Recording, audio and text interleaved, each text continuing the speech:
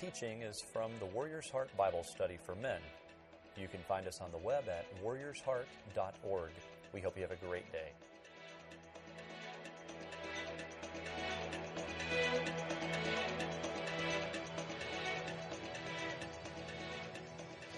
Well, as Eric said, my name is Derek Neese. I have the privilege of serving on staff here as the minister to college students. And as I said as well, for the longest time, I was doing children's ministry. And I enjoyed it a lot. I really did. And I would have never placed myself in children's ministry. I also would have never placed myself in college ministry. So I've kind of found myself in a place where I'm just like, God, you keep moving me and you keep changing my venue and my space and my sphere of influence. But every moment that He's done it has been more than I ever could have asked or imagined. And so it's been a lot of fun to see how He's done that. And part of my story and part of where I'm at is that the importance of us seeing the big picture, the big story of what God's doing in our life is important to understand and put our circumstances into perspective. When you have a big view of what God's doing, when you have a bigger view than just yourself and your immediate life and your circumstances, when you can put yourself in the sphere of the big gospel picture of what God's done from the moment He spoke creation into being to the moment that He will come back and be with us and then we spend eternity with Him, we have a place in that story and our story is still being written. And so for me, I enjoy looking back and seeing the big picture. Just to get us going this morning, just a little meme. Wife texts husband on a cold morning. Windows frozen, won't open. Husband texts back. Gently pour lukewarm water over it and then gently tap edges with hammer. Wife texts back 10 minutes later. Computer really messed up now. Some of you will get it here in a few minutes. But here's the thing is that when we miss the big picture, then we can really screw things up. We can really find ourselves in a mess because we haven't put things into the right perspective. And so for this guy, he wasn't even, he may have thought he was in the right story, the right thing was going on, but he wasn't even in the ballpark. Because when she texted back, he was like, man, what have I done? What has my wife done? What am I going to come back to? And so I think it's important that as we look at any story, whether it be a figure out of history or it be a figure out of biblical history, it be even our own lives, it's important to look at the big picture as well as look at the individual small moments that make up their life. Because those things aren't insignificant, those things aren't mundane, but I also think that we sometimes look at specific pieces of a person's life but miss where they find themselves in the scheme of, the big story of the gospel. And so here's what I want us to do is on your papers and then on the screen I'll put it up there. But I want you to kind of see something for a second. As we look at the life of Ezra, here's what I want you to see is, and this is something that I am still like, wow, this makes so much more sense. This is the chronological order of the books of the Bible. Okay? And so this is, if they were to take the books of the Bible and put them in a certain order that they would fit into a historical pattern, this is kind of what it would look like. And it does not look exactly like we would necessarily see them in our Old Testament. And some of them happen one on top of the other. Some of them happen at the same time. But here's what has happened is that we have Genesis, Exodus, we have all the beginning of the story. We have the Torah, as we would call it, the law that is given, the story of how God began the world. We have that at the beginning. And then we have these moments of the prophets and of the kings and the chronicles that are written about them. We have all this time. And where we're finding ourselves is they have been redeemed. They've been put in the promised land. And we know that in the promised land they were given a covenant. They were said, you are given a set of rules, a set of ways that distinguish you among the peoples of the world. So here's what we want to do. You are to act this way and God will go with you. God will be with you. God will bless you. And so we find ourselves kind of in this middle section, and that's what's going on. But at the same time, it's not all hunky-dory. If you know the story of the Israelites, it's kind of the story of our lives, is that there's ups and downs and ups and downs and ups and downs, and they do really well, and then they fail again. They do really well, and they fail again. And then what happens is that there's a moment where it all breaks down, and there becomes a 70 years of exile. And so you see the books of Daniel and Ezekiel, you see what's led up to that, you see what is following that. But there's this moment where the Lord has allowed the nation of Israel and the people that He has called by His name, He has said, you are going to find yourselves under captivity. And you're going to be in a place that is not comfortable to you. If you're going to be in lands that are not yours, what you think is yours, all those things are going to be made someone else's. Your time, your privileges, your efforts, your work, it's all going to be taken and used by and for the benefit of someone else. And so that's a heavy burden to weigh, is that we see all of that. But then here's the beauty of where we're going to look at, is that Ezra and Nehemiah get to be a part of something incredible. They get to be a part of something of these people coming out of exile. Ezra and Nehemiah are part of the story where the people are coming back to the lands where they had started. They're coming back to their homes. But here's the other part of it, is that they're not coming back to everything being all in one piece. Ezra and Nehemiah and Zerubbabel and some other people, as they're coming in, they are coming back to a place that has been destroyed and demolished. They're walking probably into some places that still have smoldering ashes. The beauty of the temple that Solomon built is now in crumbles at their feet. The wall that surrounded the city that made them seem so majestic is in shambles. There's just utter mess and chaos that they're walking into. And so I want you to see that, because here's the thing, is that that's exactly where we are today. If we stop and take an honest look at culture and the world around us and see what's going on, we realize that God has put us as men in a world that is chaos and mess, and we see it in shambles, and there's even places that we walk into that there's still smoldering ashes. Let that sink in for a second. Like Ezra and all the men of the Bible, and the men that we are around today, we are all of the same stock. We're all created in God's image, and we all have the power of God within us to impact the world around us. It's us stopping and taking a good assessment and looking at it and saying, okay, God, why have you put me here?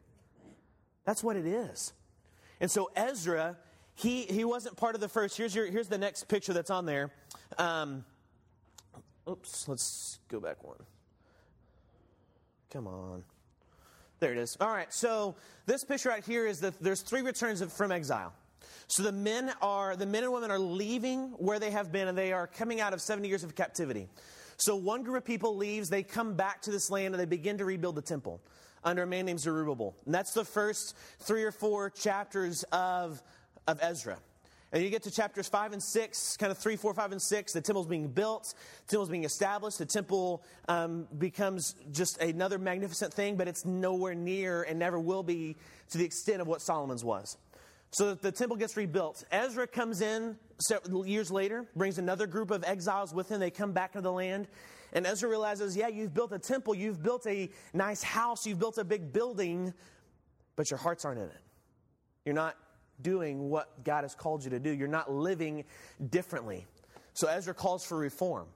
Ezra calls for something different to begin to happen. You know, and when you look at Ezra at 8, 9, and 10, the men come to Ezra and they say, hey, aren't the laws this? Don't they say this? Aren't we supposed to act this way? And Ezra goes, yes, you are. And instead of Ezra going, I'm going to condemn you, Ezra falls to his knees, breaks down and says, Lord, we have failed you.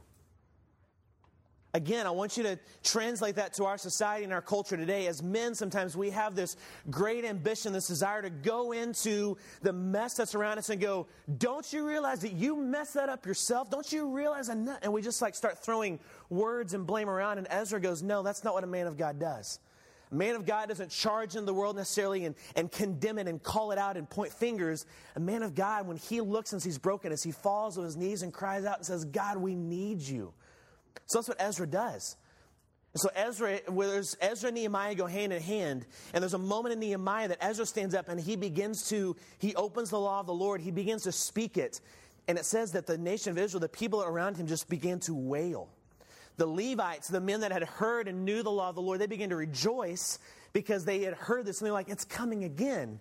The people that had never heard it but heard how far they had fallen from the law of the Lord began to wail. And they said that it said you could not distinguish between the two, between the wailing and the cries of joy. There's just massive reaction to the law of the Lord being reread and reopened and given back. That's a big deal. And so that's where we find ourselves, is that Ezra's right in the middle. There's a temple being built. Nehemiah comes in and begins to build the wall. And as you see at the end, that's when they hit 400 years of silence. So there's been this space where Isaiah and Jeremiah, if you look at the one above it, Isaiah and Jeremiah have already given proclamation to a coming Savior. The things that Pastor Greg has been talking about and been teaching on Sunday mornings, Isaiah's already said that. So there's already been several hundred years of we've heard about a Savior being taught and preached, but we haven't seen him. And then Ezra comes in and who talks about reform, and then there's still going to be 400 years of silence that distinguish between this and the coming Savior. But what I think that Ezra is doing and what I see is that Ezra is stopping and saying, but we've got to be ready. We're not ready. We're not in a place to receive this Savior because our hearts are still hard. So here's what I want to do real quick, is I wanted to give you the big picture. Because just like I showed you that silly thing earlier, is that we have to have the big picture to understand what exactly it is and how it is that Ezra was wired. And so here's what I want us to do. I want us to look at one specific place in this, and I want us to just kind of look at the overview of Ezra for a second. And then we're going to just really pull apart one scripture. There's one scripture we're going to look at, and then here's what we're going to do, is we're just going to look at his life kind of under a microscope, but in the scheme of the big picture. So here's what we know about Ezra. If you look in Ezra chapter 7, Ezra chapter 7 is where Ezra actually enters his book. So Ezra has written 1 through 6. Ezra's not present until chapter 7. And so we see in chapter 7, here's what we know about Ezra. Ezra is from good stock. Ezra does the same thing that Paul does the same thing that Timothy does the same thing that Solomon and David do. When they introduce themselves, when they are introduced in their books, there's a family lineage given.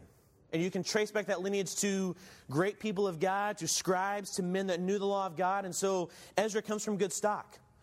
Ezra 1 through 7, 1 through 6. Now after this, in the reign of Artaxerxes, king of Persia, Ezra the son of Sariah, son of Azariah, son of Hilkiah, son of Shallum, son of Zadok, son of Athiab, son of Amari, son of Azarah, son of Marioth, son of Zeraniah, son of Uzi, and son of Buki, son of Abusha, son of Phinehas, son of Eleazar, son of Aaron, the chief priest. So do you see he's traced the lineage all the way back to Aaron, who was the chief priest that the Levite clan started from. And he says, this Ezra went up from Babylonia. He was a scribe, skilled in the law of Moses that the Lord, the God of Israel, had given. And the king granted him all that he asked, for the hand of the Lord was on him. So some things we know. He was a scribe and a teacher. Just from what we read right there, I want you to always know this. Scripture defines itself. Scripture defends itself. So we see just from here, this is what we need to know about Ezra. He's from good stock. He comes from a lineage that has had a history of making known and knowing and loving the law of the Lord. He's a scribe and a teacher. He's one who is skilled in not only teaching and proclaiming the Word of God, but he's also one that has spent time writing it and copying it down and taking the law and looking at it and making it accessible to the people. Skilled in the law of Moses. Now, when we say the law of Moses, we're not talking just the 10 Commandments. Do you realize that throughout the entire Torah, there are 613, I believe, or 630. There's a 6 and a 3 and something else in there. There's over 600 laws that are given that are counted as the law of Moses and the law of the Lord. 10 that kind of hone that down. And then we also see in Jesus, when he comes, he says that all the law can be summed up in 2. We love God and we love people. We love God and we work to love others. And so, but here's the thing is that he's skilled in the law of Moses. He knows them.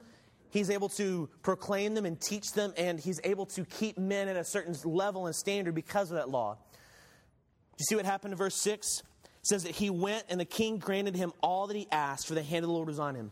He found favor in the eyes of man. But why do you find favor in the eyes of man? Look at the very next section. For the hand of the Lord God was upon him. So what else do we know about Ezra? He was thankful and recognizes God's provision. Later on in 7:27 through 28, as they are leaving, he says, God, would you provide that someone would give us everything that we need and provide protection? And so he declares before the Lord, God, thank you for Artaxerxes. He's given me everything I've asked. But God, would you also go before us and would you protect us as we go on the way? He's aware of his surroundings and needs. And in chapter 8, as they're leaving, he looks around and realizes there are no Levites leaving with us. There's no Levites going with us into the land. What does that mean? What do we need? He's like, we need men of God that know the law with us. He's a man of prayer and fasting. It says later on, again, that he is desiring that God go before them and with them. And then also when they come and they bring the sin of Israel out, he goes before the Lord and he says, God, we have broken your law. It says that he fasts and he prays and he puts himself before God and he's like, what have we done? He's willing to approach sin and rebuke them. Chapters 9 and 10, that's exactly what Ezra does. He goes in and he calls them out. Chapter 9, verse 6, oh my God, I'm ashamed and blush to lift my face to you. My God, for our iniquities have risen higher than our heads and our guilt has mounted up to the heavens. Chapter 10, he leads by example. While Ezra prayed and made confession, he was weeping and casting himself down before the house of God. a very great assembly of men, women, and children gathered with him, to him, out of Israel, for the people wept bitterly. So he led by example. He did these things. But here's the thing, is that all of it comes down to this one verse. If you look at chapter 7, verse 10, there's one verse I want us to look at this morning, and I think this is an important place for us to land. Ezra chapter 7, verse 10. For Ezra had set his heart to study the law of the Lord, and to do it, and to teach his statutes and rules in Israel. So here is what Ezra is doing. Ezra has stopped and he has said, this is who I am. I'm a man that's going to set my heart to study the law of the Lord, to do it, and to teach its statutes and rules in Israel. So let's pull this verse apart for just a second. Here's the first part. For Ezra had set his heart. Literally, Ezra had stopped and he had devoted himself and said, I am going to plant my feet, plant my heart, plant my life, plant my will, all my desires. I'm going to plant here. And where was here? It was in favor and in a right standing before the Lord. How do we know that? Because it's talked throughout the book of Ezra. The hand of the Lord was upon him. He found favor in the eyes of the Lord. He found favor in the eyes of man. And so we see that he set his heart. Literally what this means is that he found a firm place to stand. I worked in a grocery store before I moved to Houston. And I did several different things. I kind of did cash register and got to interact with people and did customer service. And at one point, for about a couple years, I was a frozen food manager. So that meant that I got to order food and I had to restock the shelves and put things out. And so usually my days were filled with going into this freezer. And I'm not a person who likes the cold. So I would have to bundle up, go in there, pull everything out. Then you go in the aisles and you make sure everything's full. You make sure all those things are full. So when it was empty, it was my fault because I hadn't ordered it or hadn't gotten it out there. So I was out there filling shelves one day. And during the day, it was pretty slow, usually. There were moms coming with their kids. There were, the occasional run from work to grab some groceries. So there's a mom going up and down the aisles one day, and she has her kids with her, little girl and little boy. And she has a baby. So she's got a baby in the cart, and she's got a little girl and little boy, and they're running back and forth with her. Little girl's probably about 4 or 5. Little boy is about 7 or 8. They're running up and down, and you can hear him a couple aisles over, and he keeps going, on your mark, get set, go. And they run, and so you hear the patter of the feet. So they've gone back and forth. You've also heard the, when one of them loses, and just the pain and just the utter loss of losing the race. And so they get to the aisle that I'm working on, and they're kind of running up and down. And at one point, sister, obviously, her being the younger one, obviously she just got sick and tired of losing. And sick and tired of her brother making fun of her, and I don't know what else. Maybe it was this whole, pent-up anger at her brother. But she just he says, on your mark, get set, go. And he takes off running, and she just puts her hands on her hips. She goes, I'm not racing, so you can't win. And she just stands there and just looks at him, puts her nose in the air. And do you know what happened next? That boy turned around, that brother turned around, he goes, you could see the fire light up in his eyes. He's like, you're going to get it. There's no way you're turning down on me. There's no way this is going to happen. That brother sense is just like, you did not do that to me. And so I'm standing there putting stuff on I'm just filling the trays in the door. And I'm sitting there, I'm seeing this play out, and I'm like, this is fixing to go really bad. And so I see the fire light in this boy's eyes, and then the next thing I see is him just take off running. And it's like slow motion. You've got the Chariots of Fire movie in the background, and he's just like running, but he's like, he's like got the face of like 300 or Patriot, like running. He's like got this face on himself, running at his sister. And I'm like, Mom, you got to look up. Mom's just like, okay, which one of this? She's like not paying any attention at all. And brother's just like hauling, like he's running for her. He's going to take her out. And this little girl, she set her feet. She planted herself. But you also see this boy had set his mind on, I'm going to win and I'm going to do whatever it takes to win. So they're both being stubborn in the way that they set their feet and the way they set their heart in that moment. Brother just hauls. And I'm like, you got to move. But I'm like, I can't interact in this moment. Sister just stands there and she's just like, hands on her hips. And I'm like, you got to move. Come on. I'm not ready to just go up and grab her and like pick her out of the way. All of a sudden I see this light bulb go off. And I'm like, no, what is she? No way. And he's running full speed, and they get about this far apart. You know what she does? Reaches up and grabs that door, opens that glass door to the freezer. So it's one of those doors that are on the aisle, and she opens it up, and he goes, boom! And just like slammed into that door. I mean, I am not lying to you. He just ran, and he goes, bam, and hit the door. That mom immediately turns around, and she's got the look of like, what just happened? But then also like, oh. I mean, you know the mom wanted to be like, yeah, like, yes, you just got school. Like, but here's the thing is that she planted her feet because she in her mind believed something that she knew would protect her. She knew there was something that she could plant her feet in and say, I'm okay. She planted her feet. That's what Ezra does. Is it says he set his heart. He planted his feet. In the Old Testament, it talks about the heart is the whole being. It is the whole man. It is what affects everything. When you look at Proverbs 4 says this, 4:20 through 27. My son, be attentive to my words. Incline your ear to my sayings. Let them not escape from your sight. Keep them within your heart. For they are life to those who find them and healing to all their flesh. Keep your heart with all diligence, for from it flow the springs of life. Did you hear that? Keep your heart with all diligence, for from it flow the springs of life. Put away your crooked speech and your devious talk from you. Let your eyes look directly forward and your gaze be straight before you. Ponder the path of your feet. Think about it. Then all your ways will be sure. Do not swerve to the right or the left. Turn your foot away from evil. From the heart flow the well springs of life. In Italy, there was a little town called Siena, and the Siena was close enough to the bay that it was an important town for them to get in and out of, but it was also far enough away that they could not get water to this town. So there were these miles and miles lengths of tunnels that were built. They were dug and they were put into place to bring water to the city. And the city found itself to be an important place in Rome, and so it actually began to flourish. Even without water and without the basic needs that you would think would need to be for a city, it kind of looked like it was just going to be a military town for the longest time. But it began to flourish because they spent years digging these tunnels that would go into the city, and these tunnels would bring water. They'd be drinking water. It would be pure water for them to bathe in, to do their normal activities. So this water would come into the city. But the water was so precious that they had to defend every single ounce of that water. That water would come in because from the water came life. From water they grew things. From water they drank. From water they bathed. From water they kept themselves alive. So they would guard it with everything that they had. So this city had these giant, they would almost look like castles around where the water would come into the city. Because what it was is that they built fortresses at the moment where the water came out to protect that wellspring of life. They would do anything and protect it at all costs. There was a woman who was rumored to have gone in from the Chaldeans, and she was rumored to have poisoned one of those wells where the water came out.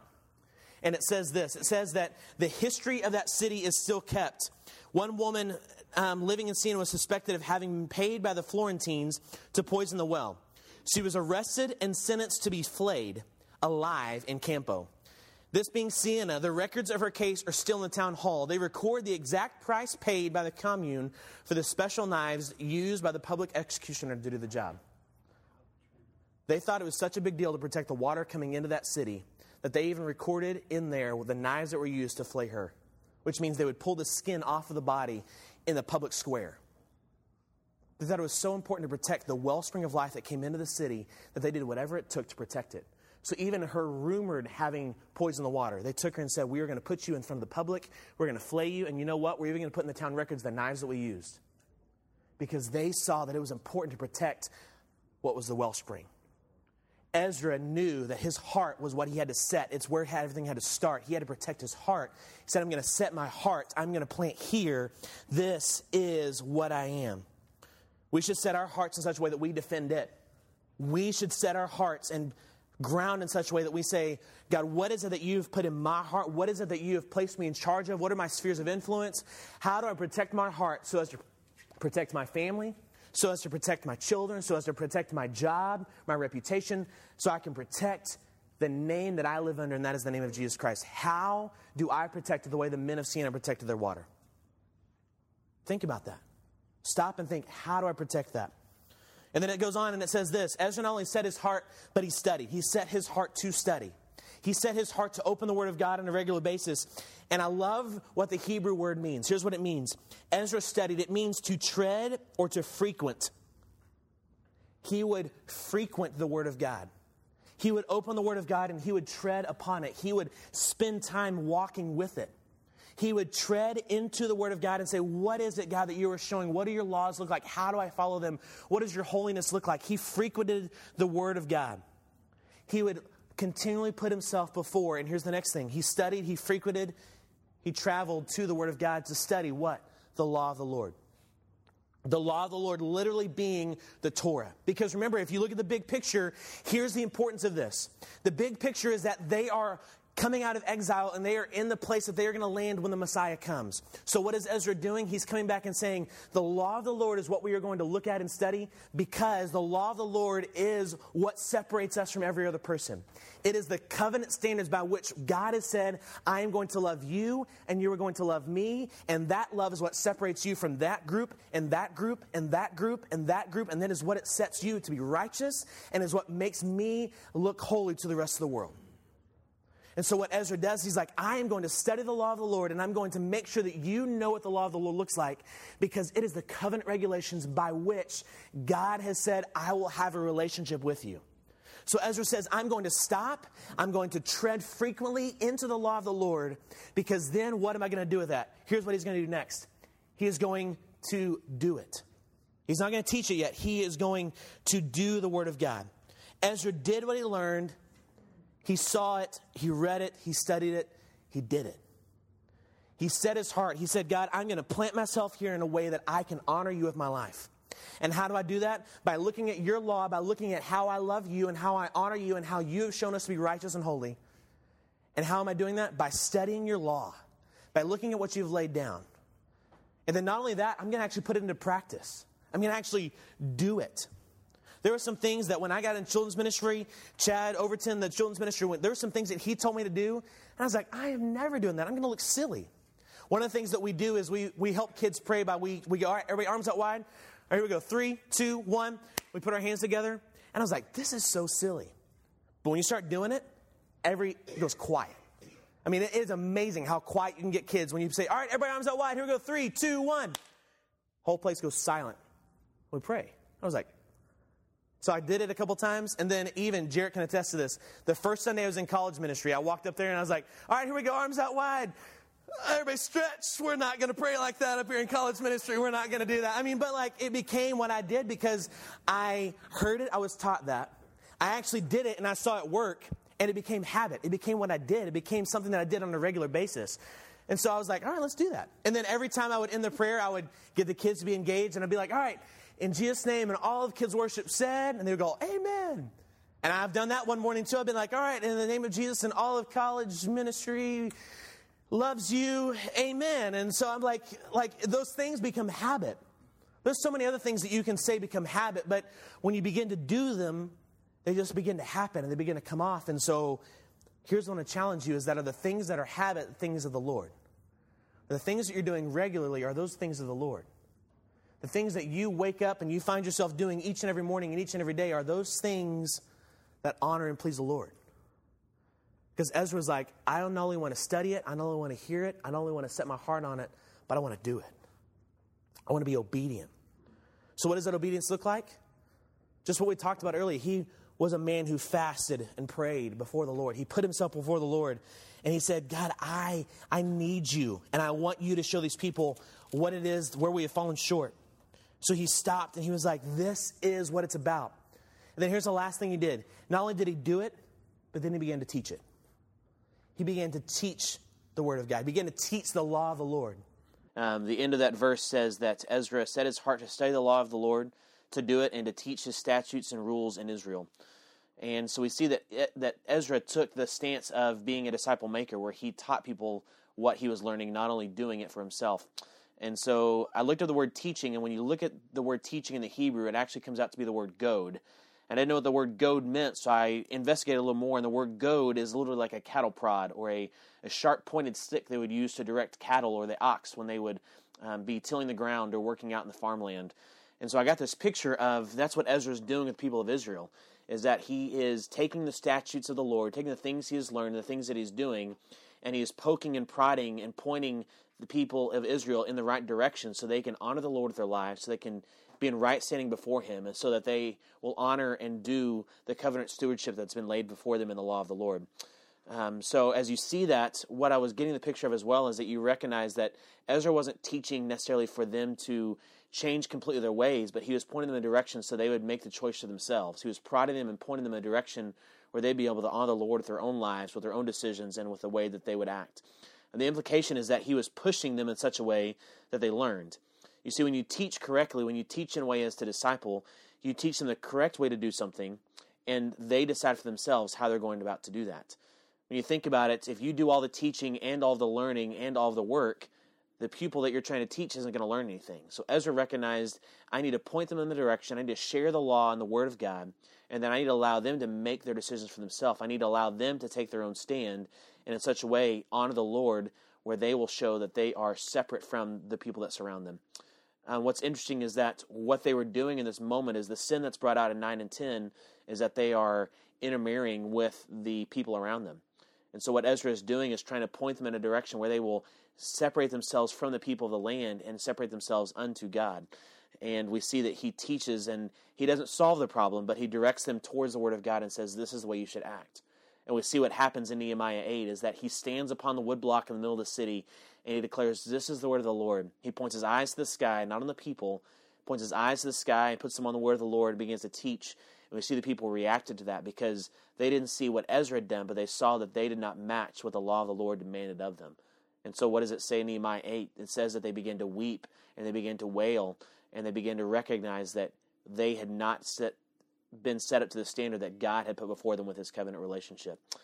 And so as we look at that, we see that Ezra did several things with his life. He set his heart to study the law of the Lord.